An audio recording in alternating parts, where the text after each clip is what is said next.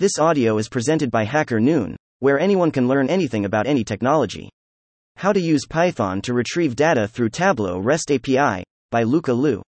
Are you looking for a way to programmatically access and retrieve data from the Tableau server? Python can be a powerful tool for automating this process using Tableau's REST API. In this blog, we will walk through the process of using Python to extract data from the Tableau server and provide a working example that demonstrates how to access information such as views, projects, and workbooks, connecting to Tableau server and authenticating.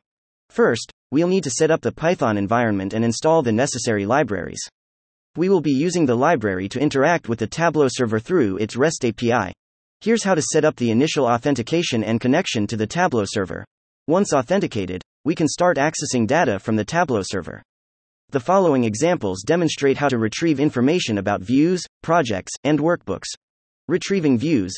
In Tableau, views are individual visualizations or charts created within a Tableau workbook. These can include bar charts, line graphs, scatter plots, pie charts, maps, and other types of visual representations of data. Views are created by dragging and dropping fields from the data pane onto the view canvas and configuring the layout and properties. On Tableau server, these views can be shared, accessed, and managed by users with appropriate permissions. Retrieving views through Tableau's REST API using Python refers to accessing information about these visualizations stored on the Tableau server. Retrieving projects. In Tableau, projects are used to organize and manage related content such as workbooks, data sources, views, and other resources. They enable the grouping of content and control access based on user permissions. Each project can have unique permissions, allowing for easier management and security of different types of content. Projects can also be nested to create a hierarchical structure for organizing content on the Tableau server. Overall, projects provide a way to organize, manage, and control access to content within the Tableau server. Print the names of all projects with the first code snippet. You could print the name of all projects by using the following code. Create a data frame containing all attributes of the project. The project resources for Tableau are defined in the class. The class corresponds to the project resources that you can access using the Tableau server REST API. In addition to it also has, and attributes. If you want to save all of them into a data frame, you could use the following code. Retrieving workbooks. The workbook resources for Tableau are defined in the class.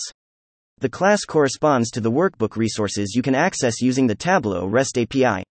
Some workbook methods take an instance of the class as arguments. The workbook item specifies the project. Print names of the first 100 workbooks with the first code snippet. You could print the name of all workbooks by using the following code. Retrieve all the workbooks and save them in a data frame. If the number of workbooks exceeds 100, you can use instead of to retrieve all workbooks.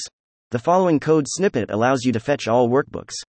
In addition to the 4 attributes mentioned, you can refer to the workbook item class for more information. Thank you for taking the time to explore data-related insights with me. I appreciate your engagement. If you find this information helpful, I invite you to follow me or connect with me on LinkedIn. Happy exploring.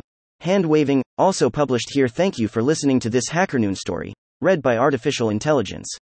Visit hackernoon.com to read, write, learn, and publish.